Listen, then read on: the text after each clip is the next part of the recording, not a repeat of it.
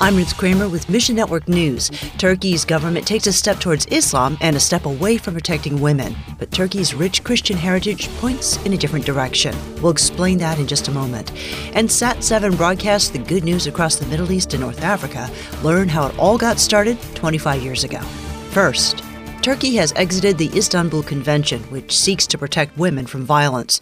In response, thousands protested across the country last week. Groups of women chanted, "We will not be silenced," and "We will not fear." Turkey claims to have its own plan to hinder violence against women, but Denise Godwin of International Media Ministries tells us female killings, either in family settings or because of shame or various things, haven't been decreasing in Turkey. They've been increasing, whether they had been part of the agreement or not.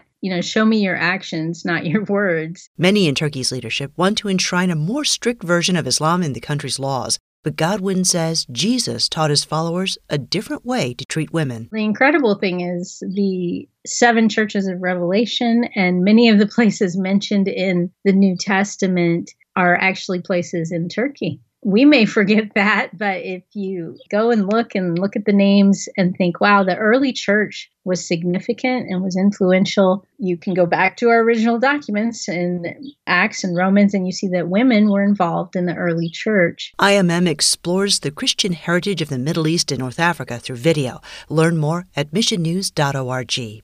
Next, believers describe divine encounters at the crossroads of Europe. We get more in this story from Mission Network News' Katie Harth. Based in Greece, a hub for migrant travel, gospel workers supported by Christian Aid Mission are used to seeing refugees from Syria, Iraq, and Iran.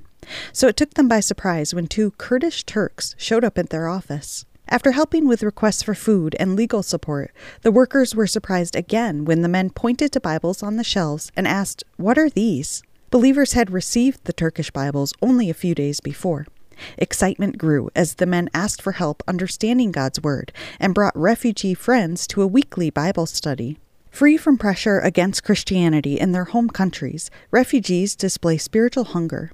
Team leaders throughout Europe get daily texts and phone calls from people who want to hear God's Word in their language. One ministry leader says in December, refugees came to Christ every other day. Pandemic restrictions are still in place in many European countries, so gospel workers travel from house to house. They offer to pray with refugees, encourage them, study the Bible, and train them. Find ways to support this work at missionnews.org. Katie Harth, Mission Network News. And Sat7 is celebrating 25 years of ministry to the Middle East and North Africa. Joe Willey of Sat7 USA says, Sat7 was founded by Dr. Terrence Ascott. This was after seeing how ubiquitous televisions were in the region. Interestingly, he was steadfast through civil war and unrest. He was deported, and he faced many other dangers. But in that founding, he wanted to use the media to make the gospel available to people in the Middle East and North Africa, and then also support the Christian church. The first broadcast lasted just 2 hours, but today, Sat7 has 4 satellite channels broadcasting 24/7. In addition, Willie says Sat7's moved beyond just television.